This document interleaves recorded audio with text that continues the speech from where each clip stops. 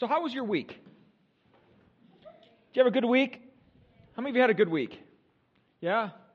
How many of you had an average week? How many of you had, I've had better weeks? Yeah.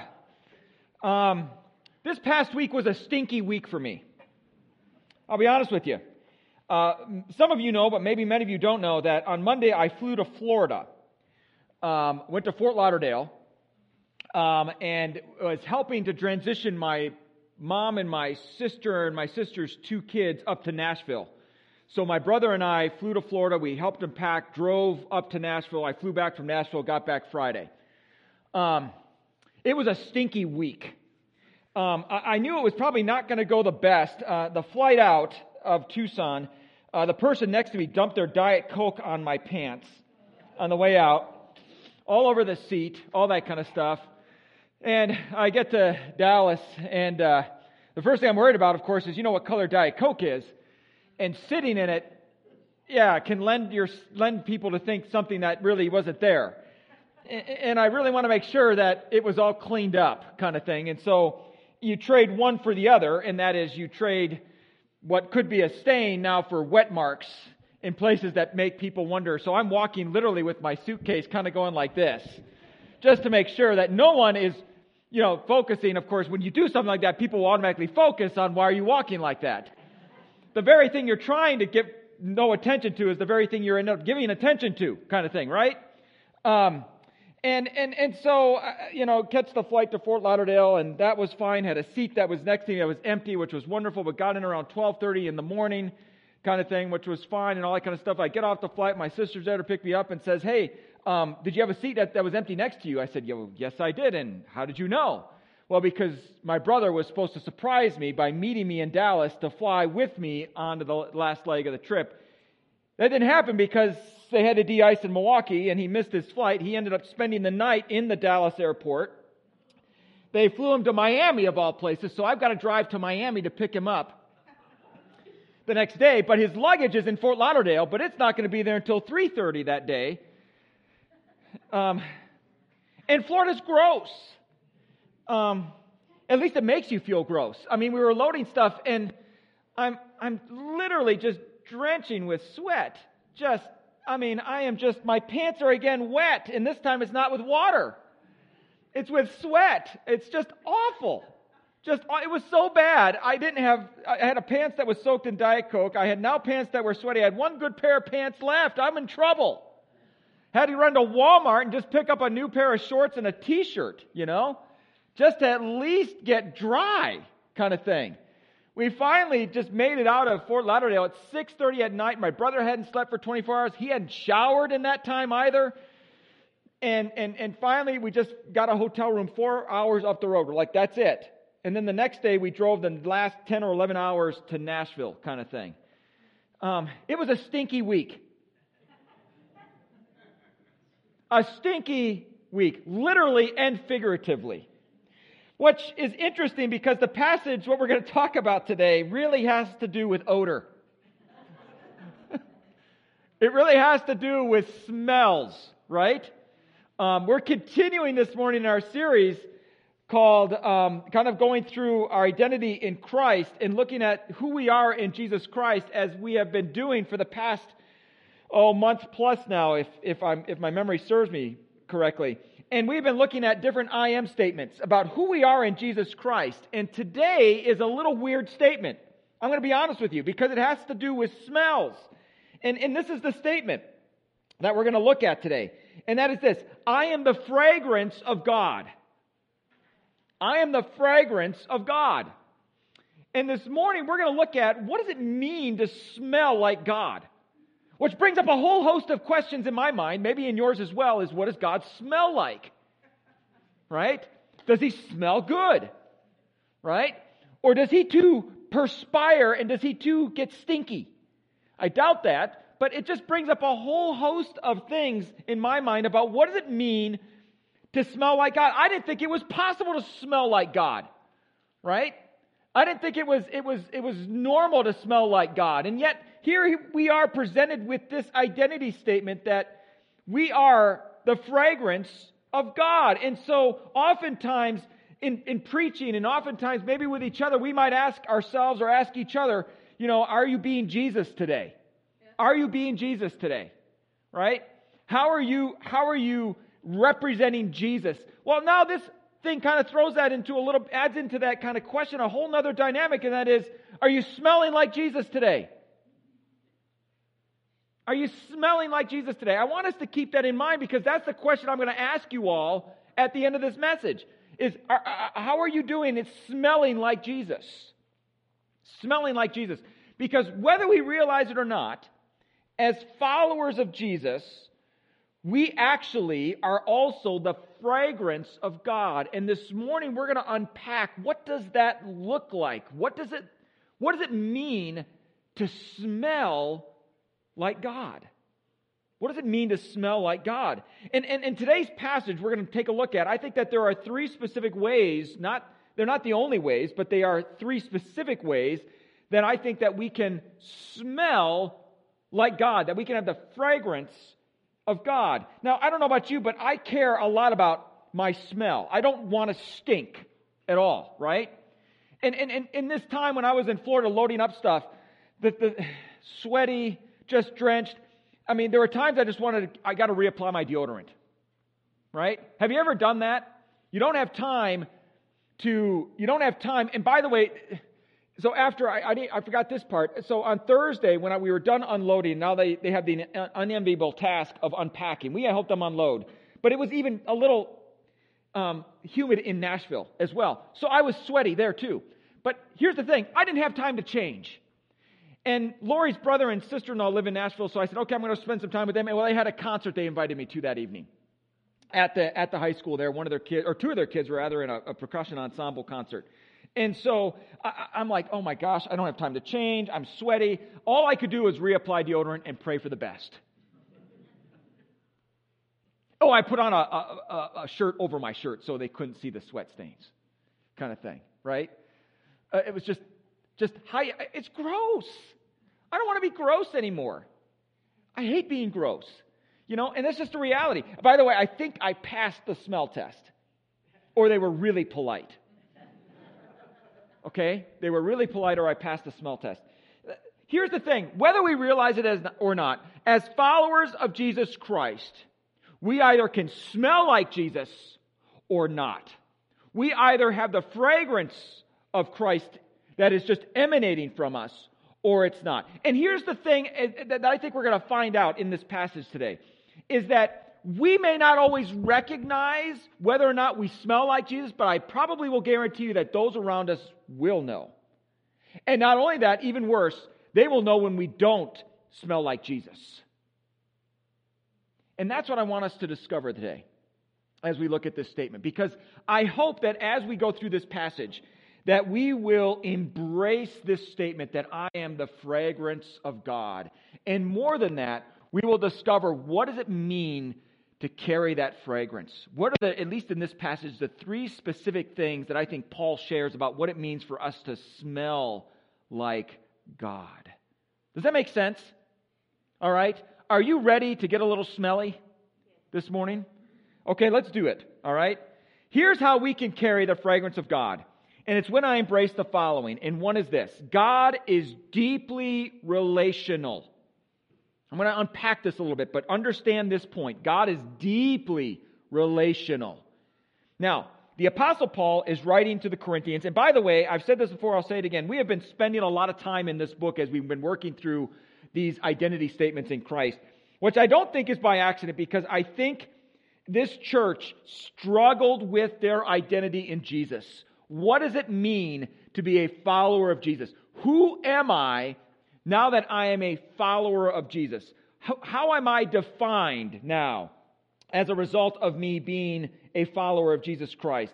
This church was really struggling with this, and so I think it's by no accident that we are spending a lot of time in these two books, 1st and 2nd Corinthians, looking at how Paul was trying to orient this church, this new church, a church he planted, a church that he knew the people there, a church that he spent time discipling, a church that whom he deeply loved, that was really struggling and doing some really ungodly things in the midst of trying to be this church now that they had come to know Jesus Christ. And so it's just fascinating how Paul is trying to orient the Corinthians to understand, no. This is who you are now in Jesus Christ. Embrace your new identity. Embrace your new identity. And let me just say this, church. I don't think that struggle is only limited to the Corinthians. I think even today, we struggle with our identity in Jesus. We really do. I think every single day, maybe, we struggle with our identity in Christ, that I am a Christ follower, that I am a person who is dearly loved by Jesus, and now I know that, and I embrace Jesus Christ. And yet I have this previous identity that I grasped onto, that I held onto for such a long time. Now it is really difficult for me to embrace this new identity that I now have in Jesus Christ. And so it's not unusual, I think, for even as Christians, for us to vacillate, to go back and forth between our old identity and our new identity. And we might look like we're schizophrenic, or we might look like we're hypocritical, or we might look like we are just absolutely inconsistent. And you know what? We are. We are. We are deeply flawed people. We are sinful people. We know this. That's probably the biggest difference. And so when someone tells us, boy, you Christians are hypocritical, the very thing we should probably say is not to defend that and argue with them about that, but just to say, yeah, you're right. Yeah, we are incredibly hypocritical at times. Because you know why? Because we're sinful people. And we're just struggling now to embrace our new identity in Jesus Christ. And it's really, really hard. I think honesty is the best policy.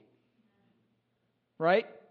I was at a retreat, and it was interesting. There were 2 rules at this retreat that we could not do. One was we couldn't put on Jesus' face, and the other one, we couldn't do Jesus frosting. And what I mean by that is 2 things. One is Jesus face. You can't put on a Jesus face at this retreat and just say, everything's fine. Me and Jesus are great.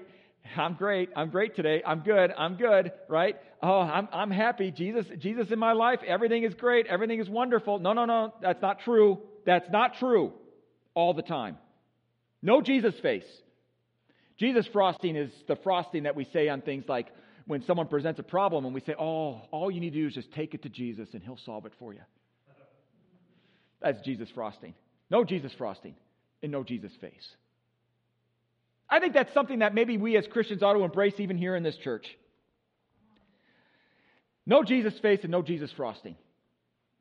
Giving, dare I say, and I may offend some of you, but really you need to understand this is kind of stinky to say sometimes, is when someone presents us with a problem that they're struggling with, and all we say to them is, well, all you need to do is just take it to Jesus, and He's going to solve that problem right there, right then, and right now. That is a stinky statement. That is a stinky statement. You know what that statement ultimately says is, I wish you well. Good luck. Woo, glad I don't have your problem today. That's what that statement means. We walk away fine, but they walk away worse off. Or worse, if you've ever had that said to you, how helpful is that? Truly, how helpful is that? It's not. It's not. It's better, I think, just to be honest with them and say, man, I am so sorry. I wish I had the cure. I wish I had the solution right there. I wish I could give it to you right now. And you know what? The reality is I don't. But here's what I can do. I can walk with you through this. That's what I can do. That's the best I can offer you is me. And that's it. Okay, so that's just the intro. That's just the intro. Okay, here it is. Apostle Paul is writing to this church. And it's like no Jesus face, no Jesus frosting stuff here. And he says this. In verse 12 of 2 Corinthians chapter 2. I'm in the second. I'm in the first letter. Let me get to the second letter. I almost started reading that, and I think there have been a lot of confusion, including by me, on this. Let me get to that. I told you it was a stinky week. So hang with me here. Okay. Now, when I came to Troas for the gospel of Christ, and when a door was opened for me in the Lord, and I had no rest for my spirit, not finding Titus my brother, but saying goodbye to them, I went to Macedonia. Now, interesting start to this passage here. Here's what was going on, is that Paul now had left the Corinthians, and yet in the meantime, he was hearing about some of the struggles they were having and some of the things they were doing, and he was deeply concerned about it, so he wrote them a very hard letter. A letter that he knew, as he was writing it, was going to be received as a rebuke. It was going to be received as certainly a disciplinary action that Paul was taking against this church. And he felt awful about having to write this letter, but he knew he needed to write this letter. He knew he needed to confront them about what they were doing. Here's the thing, you all. We may not have that letter. That letter may have been lost. Many theologians believe we just don't have that letter. We only have implications that he wrote this letter because of what he said in these two letters that we do have to the church in Corinth. But nonetheless, it was an incredibly hard letter for him to write because he knew that he had to discipline them for what they were doing. And so this just weighed on his mind, completely weighed on his mind about what the church was going to do when they received this letter. How were they going to receive this letter? How were they holding up? What was going on there? And so Paul had to leave, but yet he left Titus there to kind of, fill in the gaps and make sure, when he delivered that letter, how was the letter going to be received, and how are they doing, and how are they getting along, and are they receiving it well, and are they learning from it? In other words, Paul deeply loved this church. So much so that there was a ministry opportunity that Paul himself writes that he could now go and evangelize in Macedonia. And not only that, Paul says the following: the Lord himself opened up a door for me to go and minister and evangelize in this region. Oh my word. You mean to tell me, Paul, the Lord himself opened up this opportunity for you to go and evangelize, for you to go there and to share the gospel with these people. And yet what does Paul do? He doesn't go. Instead, he goes to find Titus because he deeply loves this church and he wants to find out, how are they doing? What's going on? What is happening there? And so he goes to this city, Troas, to try to find Titus, to find out what's going on. You know what that says? I mean, there's a bunch of things I think that can be perceived about this. As a pastor, as a person in full-time ministry, oh my word, Paul, what are you doing? The Lord himself opened up an opportunity for you to go to evangelize, and you're not doing it. You are being disobedient. You're out of step. You are out of line. Maybe God ought to write you a letter. Right? What are you thinking? God himself gave you this ministry opportunity, and you are throwing it away. What is wrong with you? That's my pastor self. You do understand, right? And by the way, I am completely biased in that way. Right? I think everyone should be in professional ministry. Well, not really. I ought to say that. Right? But what Paul did here speaks to who God is. And that is this: God is highly relational. And what I mean by that is he cares about every single person, even to the point of letting go of opportunities that maybe have been presented in favor of making sure that the individual is being cared for. And if you doubt me, I encourage you to look at Luke chapter 15. In that chapter are three parables that Jesus himself speaks of. And it's the parable of the lost coin, the lost sheep, and the lost son.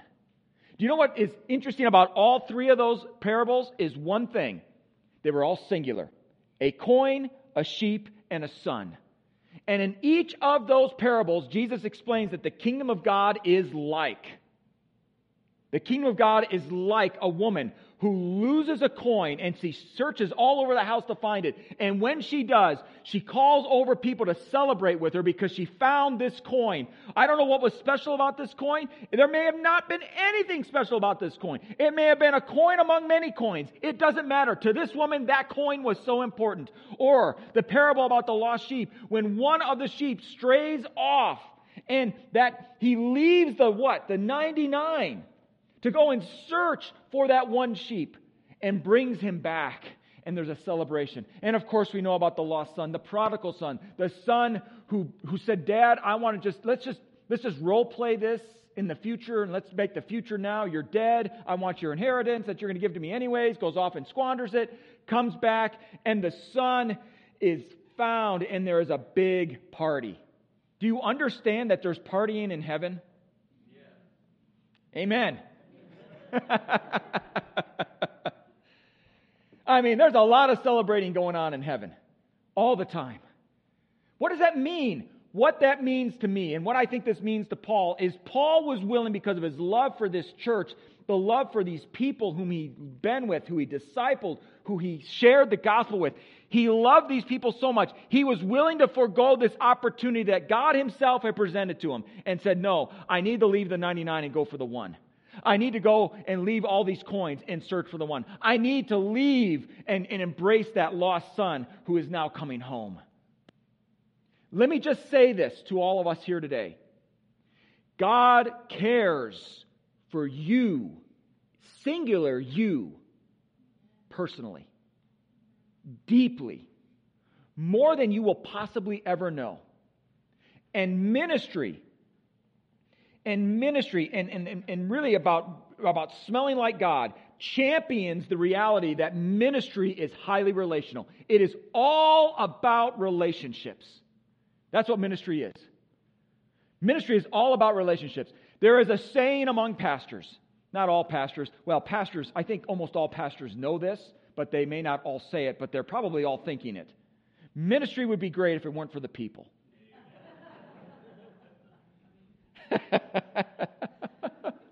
Here's another. I'm going to let you in. I'm pulling the curtain back. Okay, Wizard of Oz time. Okay, I'm pulling the curtain back. This is another thing that sometimes pastors say among each other. Sheep bite.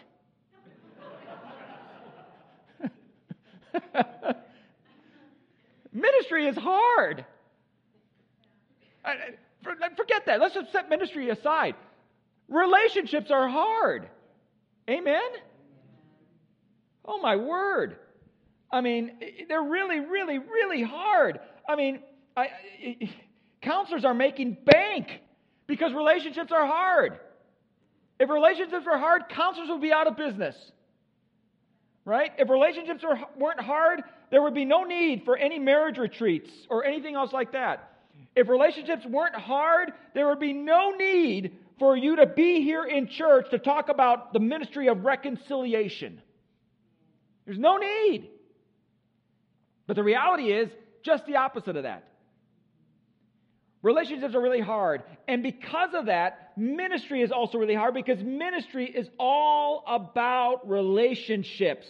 It's all about caring for each other. It's all about making sure, not only corporately, but also individually, that people are being cared for, that they are seen, that they are heard, that they are valued. And that's really, really tough.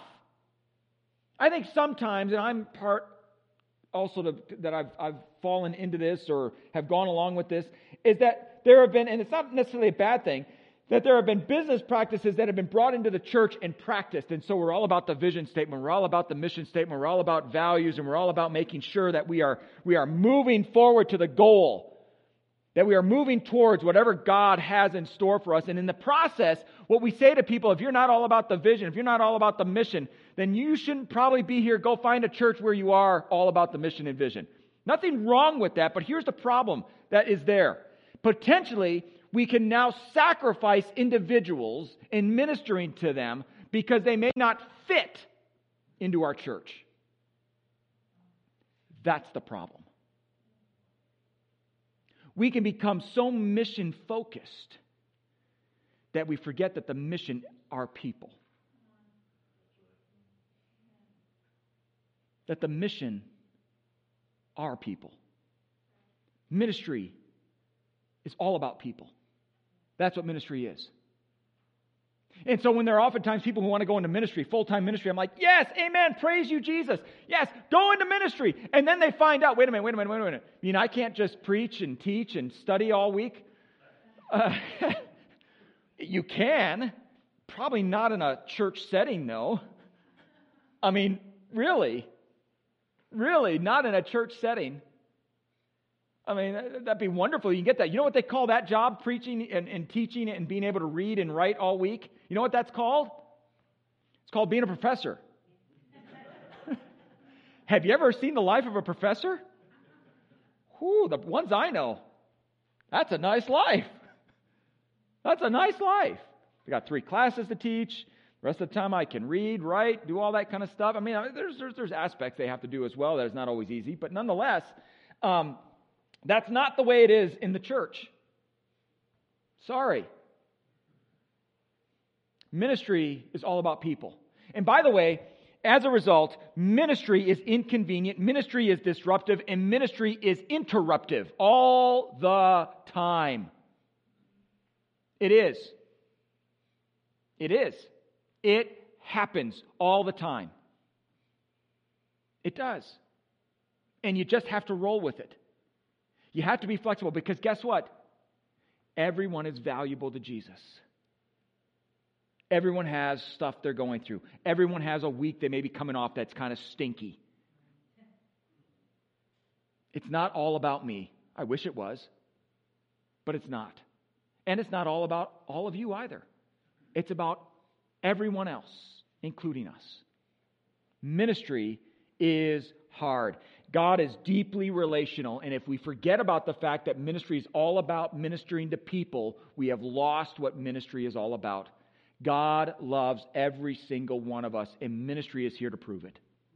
Amen? I love what the late Rich Mullins, who was a Christian singer, artist, he was the kind of guy that just lived life very differently. He kind of found out what the average salary was of a person, and he lived in Indiana, I believe, in his town, and he made far more than that, and he capped his salary at that. He said, I'm only going to make what the average person makes here, which was not very much. And he lived a very simple life, and he would just point out some really awesome things. But he said this about ministry, and to this it speaks to me. He said this: I would like to encourage you to stop thinking of what you're doing as ministry. Let me say that again. I would like to encourage you to stop thinking of what you're doing as ministry. Start realizing that your ministry is how much of a tip you leave when you eat in a restaurant. By the way, if you have those $100 looking track things about Jesus and you think that's good enough to leave for a tip, you stink. Just laying it out right out there. You can leave those, but you better leave also real money. That's stinky. Okay? That's stinky. Goes on, he says this: it's when you leave a hotel room and whether you leave it all messed up or not, whether you flush your own toilet or not. Your ministry is the way that you love people. And you love people when you write something that is encouraging to them, something challenging. You love people when you call your wife and say, I'm going to be late for dinner, instead of letting her burn the meal. You love people when maybe you cook a meal for your wife sometime because you know she's really tired. Loving people, being respectful toward them. That's ministry. And all of us are called to that kind of ministry. Amen? God is highly relational, brothers and sisters, and we better embrace it and we better realize it. Here's the second one. Here's a second way that we can kind of carry the fragrance of God is when I realize I am fully reliant on God. I am fully reliant on God. Verse 14 of 2 Corinthians chapter 2 says this: but thanks be to God, who always leads us in triumph in Christ, and through us reveals the fragrance of the knowledge of Him in every place. For we are a fragrance of Christ to God among those who are being saved and among those who are perishing. To the one, an aroma from death to death, and to the other, an aroma from life to life. And who is adequate, and this is the key question, and who is adequate for these things? Who is adequate for this kind of ministry? And the answer is no one is.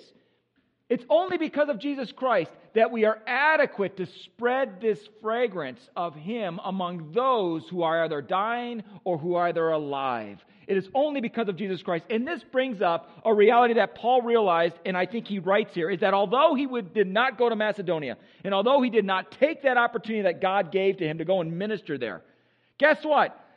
Paul was confident enough that God's will be done. Ministry is not reliant on me, Paul says. It is reliant on Jesus, and Jesus will make sure that